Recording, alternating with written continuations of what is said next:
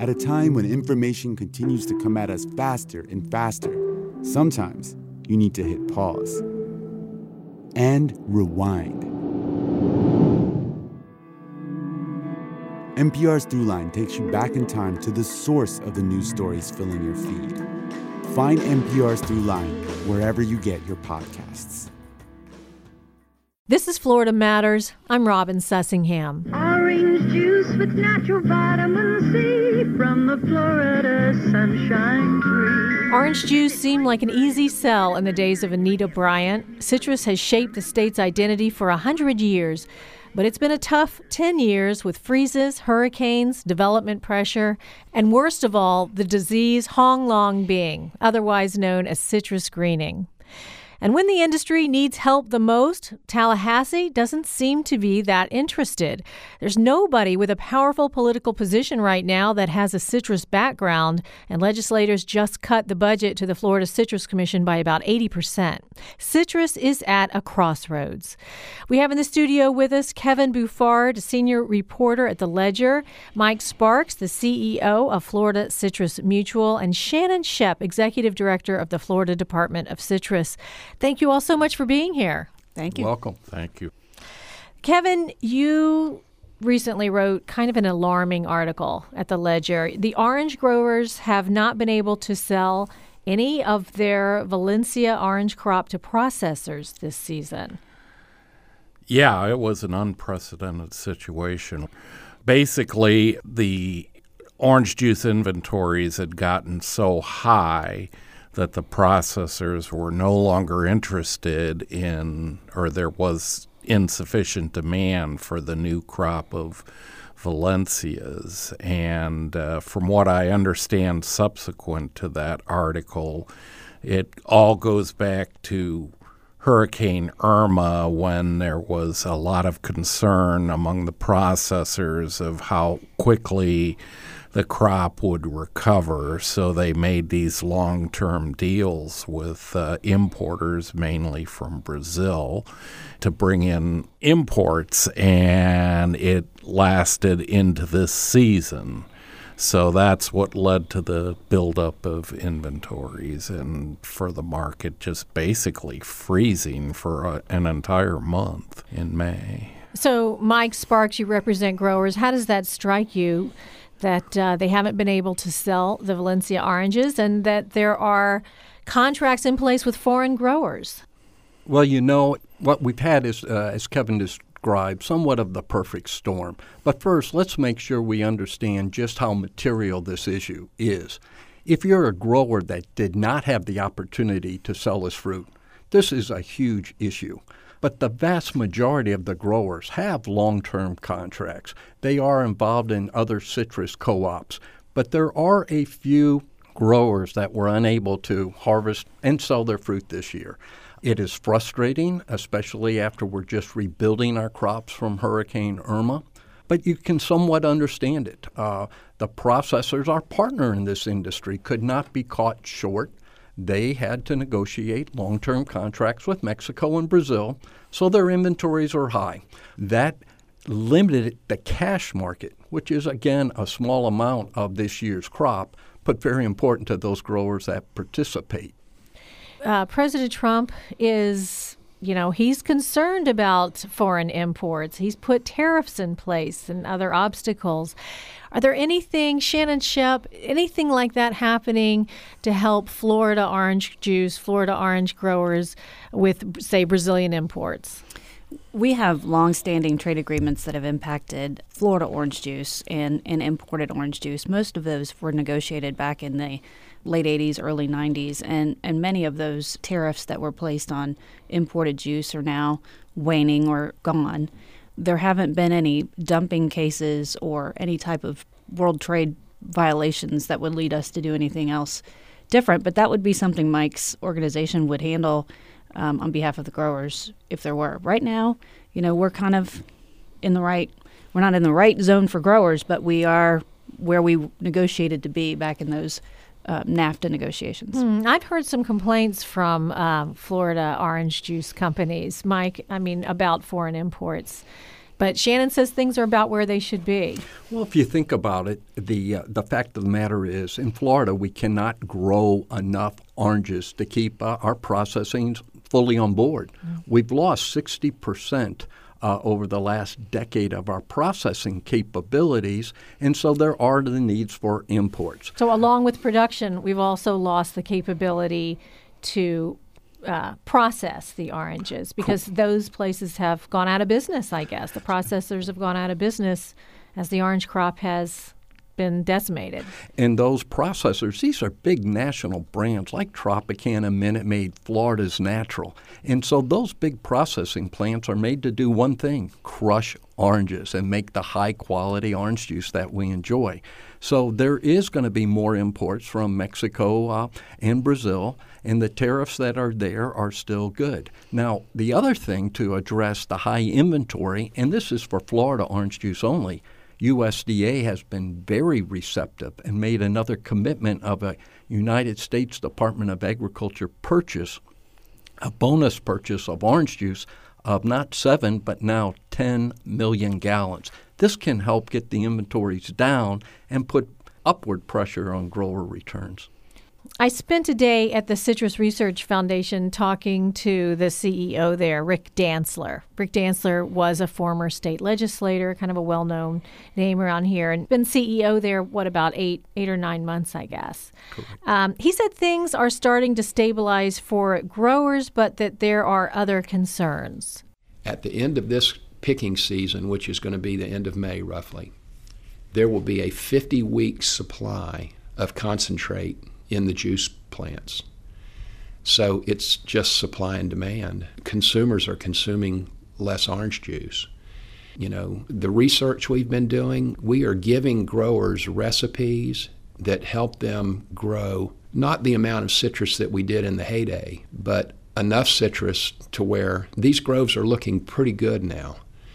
And I just really worry about our ability to sell it as much as I do our ability to grow it. So, Shannon Shep, how do you address that? It's up to the Department of Citrus to come up with marketing programs and convince people that they shouldn't worry about the sugar content or calorie content, other things that, other bad news that's been out there. It is. One of the biggest challenges that we have right now, obviously, is cost. You know, with a lower crop production, we have a lower revenue base at the Department of Citrus. We're used to be funded solely by 100% of a grower box tax. Every box that went into commercial production had a certain fee on it for marketing and advertising. And we were an organization that the growers asked for back in the 1930s, and the legislature gave them that taxing authority. So they taxed themselves to pay for marketing. Exactly. Mm-hmm. And when greening came about and became a real issue for us, growers decided to spend more money on the research side or on the mitigation side in their fields. So our budget and a marketing section, which isn't uncommon in the private sector, for marketing has gone down. We're probably at the lowest point now that we've been probably since our inception. And so we have fewer options when you have a smaller revenue base, a smaller budget. We've been very fortunate that the Florida legislature for the last few years has given us some general revenue to bolster some of our budget. This year, I still feel like we were lucky to get any general revenue at all. We have just under $1 million now. Why do you feel lucky?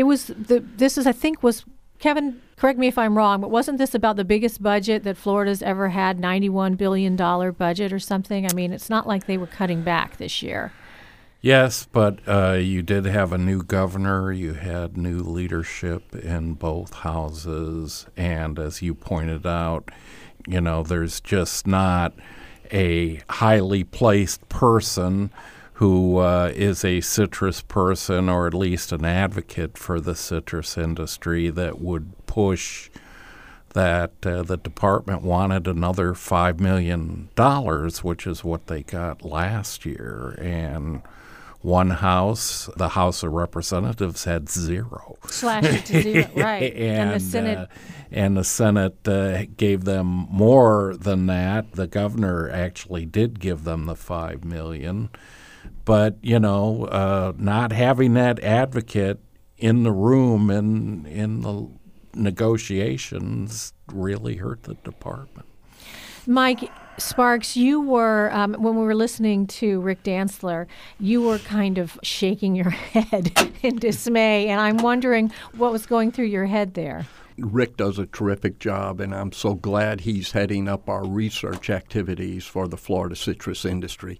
And the growers, yes, are limited to their ability to tax themselves right now. So it is very frustrating. But the fact of the matter is, for the consumer, at one time, every man, woman, and child almost drank 6 gallons of orange juice a year. We're at historic lows. We can market the product. It's a great tasting product. It's the most nutrient dense. It's a high value if you look at the nutritional content.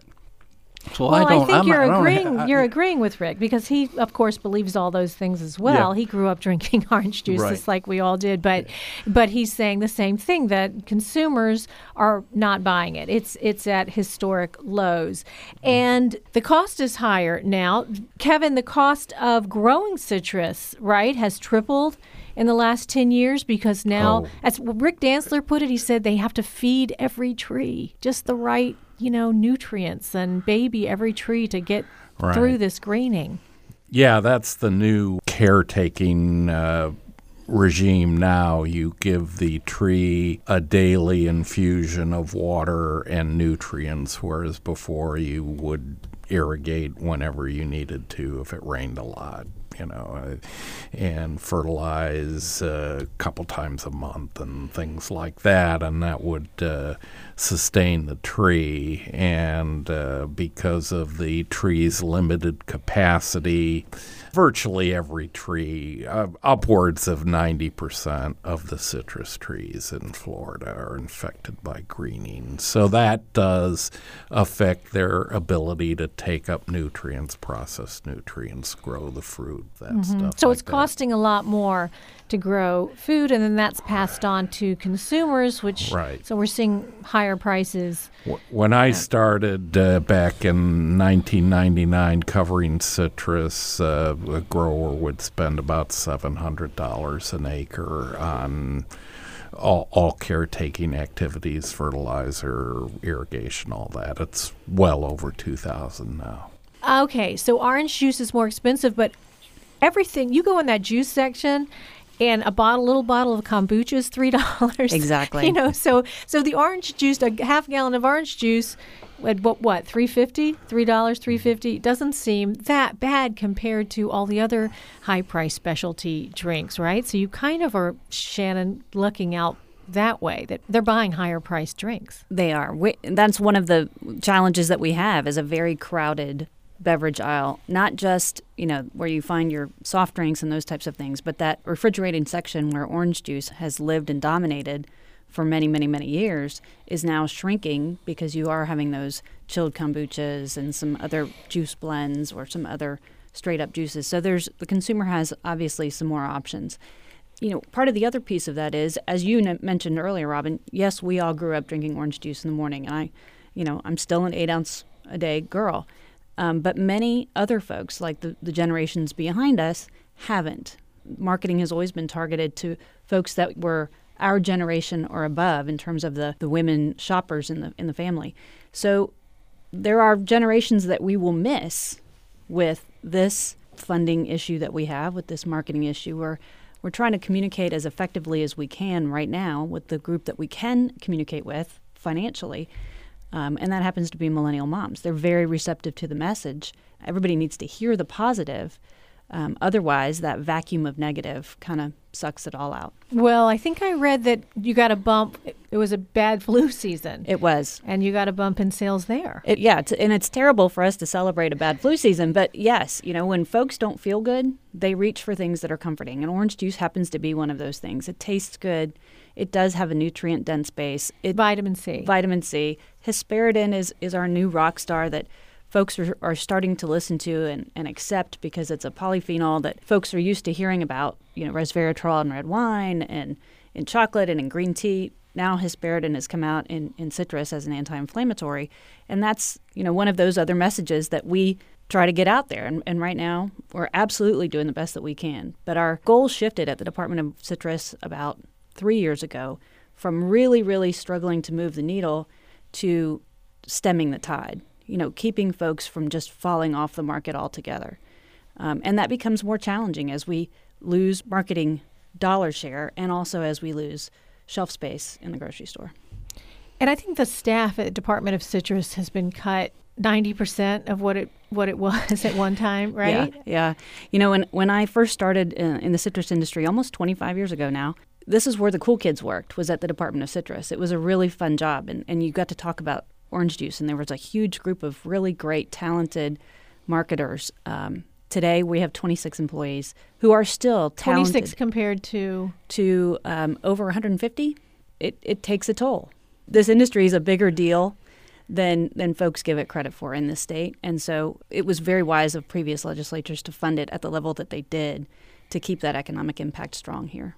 This is Florida Matters. I'm Robin Sussingham, and we're talking about the prospects for the citrus industry in Florida. We're here in the studio with Kevin Bouffard, senior reporter at The Ledger, Mike Sparks, CEO of Florida Citrus Mutual, and Shannon Shep, the executive director of the Florida Department of Citrus. Mike, let's talk about research a little bit. You've talked to me about the fact that research now is going from the laboratory to behind the tractor. What does that mean? Well, we're very hopeful that this season we'll launch a major program around the state of Florida, the CRAFT program, Citrus Research and Field Trials. There was some dollars available from the state of Florida. The United States Department of Agriculture has already committed dollars, as well as the Citrus Research and Development Foundation. And what this program would do is be a huge demonstration. Maybe over 2 years, 5,000 acres around the state of Florida, Southwest Florida, Indian River, Central Florida, Polk County, and major blocks of 20, 40, 100-acre blocks where a grower can select from a menu of research activities, use the best management practices we have from research, couple that with the grower ingenuity to plant higher densities, the proper nutritional sprays, to keep cost where he can make a profit, and then demonstrate how effective those grove plantings are. And at the end of the day, how much fruit can we produce per acre? The program could last as long as 6 or 7 years, but I can tell you the growers that are in the industry, as soon as they see a certain research trials working, they don't need to wait till the ultimate research report. They will follow up with additional plantings. And that's how we'll get the Florida citrus industry back in a level of production that we were a decade ago. So, Kevin, I heard about, or when I was out at the Citrus Research Foundation, I saw a trial of grapefruit trees that were being grown under a large screen. That seemed to be showing a lot of promise. It is, and it's an up-and-coming method of growing citrus. It's called cups, citrus under protective screens. I had arranged to do a story on a big grower in Lake Wales who had established, and that was before Irma. And Irma pretty much wiped him out. So there's that risk. The other issue with cups is that it's very expensive to establish. Mm-hmm. We're talking like, as I understand it, something like $20,000 an acre. Oh, gosh. Which is, again, maybe about 3-4 times what it would just to put it in the ground. But it does work. It keeps the psyllids away. It keeps the trees uninfected.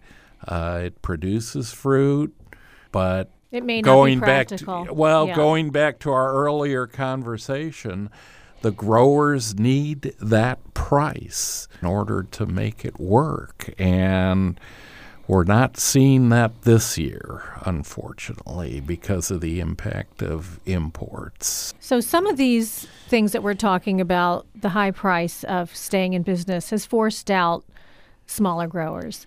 Correct. And I asked Rick Dantzler about that, about the changes in the industry that he's seen as the smaller growers are unable to stay in business. It's certainly become more corporate. You know, when I was growing up, If someone managed to own 40 acres free and clear, they made a pretty good living, because you used to be able to make about $1,000 on an acre of citrus. And $40,000 a year in the 60s and 70s, that was pretty good pay, not bad pay now. And now, if you don't have 300 or 400 acres, that seems to be about the break-even point where the economy of scale begins to work a little bit better. And that's heartbreaking, really. It's not uncommon for these 20% of the growers that own about 80% of the acreage to own tens of thousands of acres. And so you've kind of lost the collegiality that went along with everybody being a relatively small grower. Florida Citrus Mutual would have a quarterly barbecue, and there'd be maybe 600 or 700 people there. It was just, the camaraderie was just a little bit more than it is now, it seems. Rick Dantzler, he is able to sum up the culture, isn't he? I mean, he's been around a while. Mike, you've seen that, the loss of the smaller growers.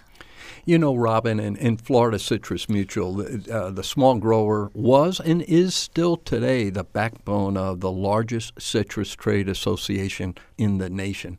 And it is true, the effects of HLB, the effects of industry consolidation, we're down from 8,000 growers to maybe only 2,500. So you can see how significant, how devastating the loss of those growers are.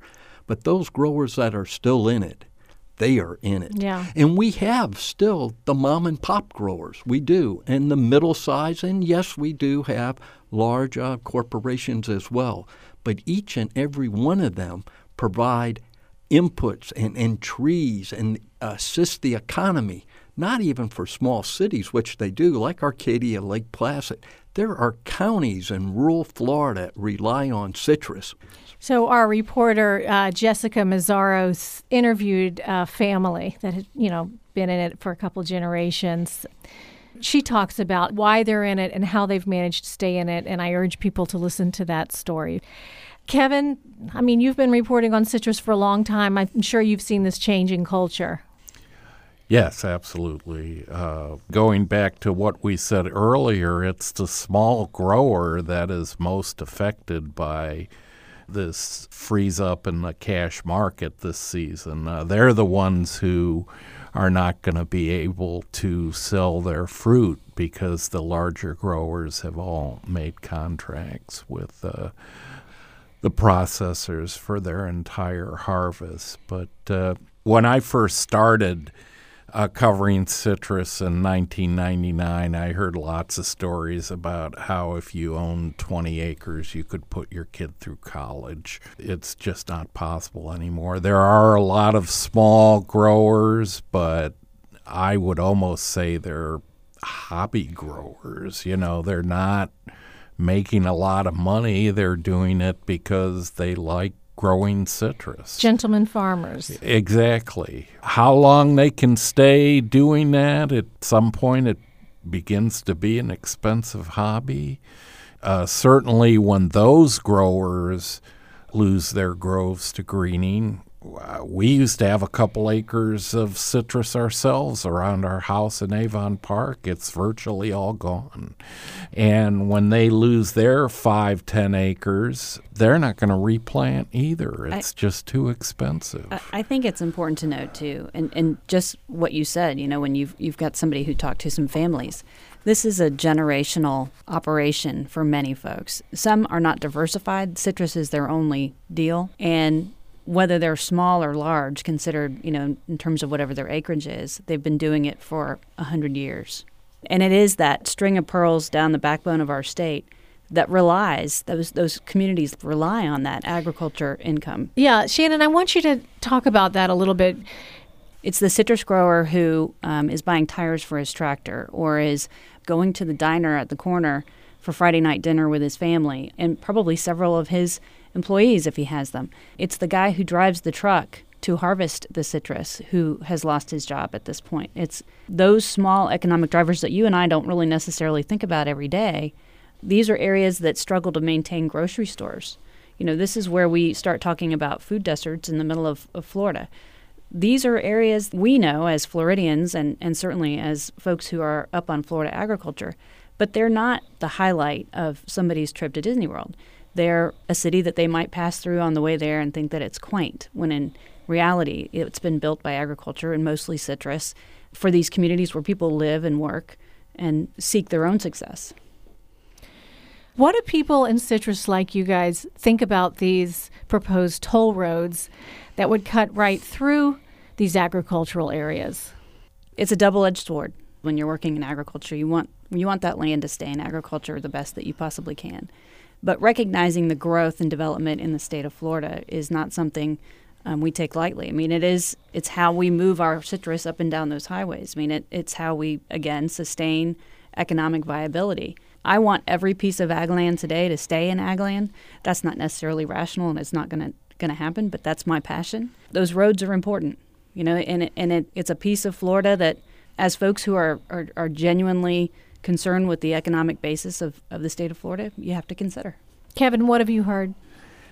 I really haven't talked to anybody about that particular issue, but again, I assume if it would involve a lot of purchasing of land, a lot of that land would be citrus grove. Now, once you get farther in, when you get into Hendry County and Collier County, those are the big growers with thousands of acres. But in Polk County and maybe even a little bit in Highlands, you're probably talking about a substantial number of small growers, and if they get an attractive price to purchase the land for whatever, they'll probably take it. You know, Robin, I think it's the tip of the iceberg of the discussion we've had today. Citrus is down, but we're not out. And if there's another toll road down the middle of the state, there's going to be some winners and losers. We still have currently 500,000 acres. We've been known to be able to plant and harvest 800,000. So there's got to be a nice natural carve-out either around the turnpikes or we can still have substantial acreage. I have more concerns with it. More people moving to Florida and the whole water issue than a few growers might sell their land to another turnpike or not.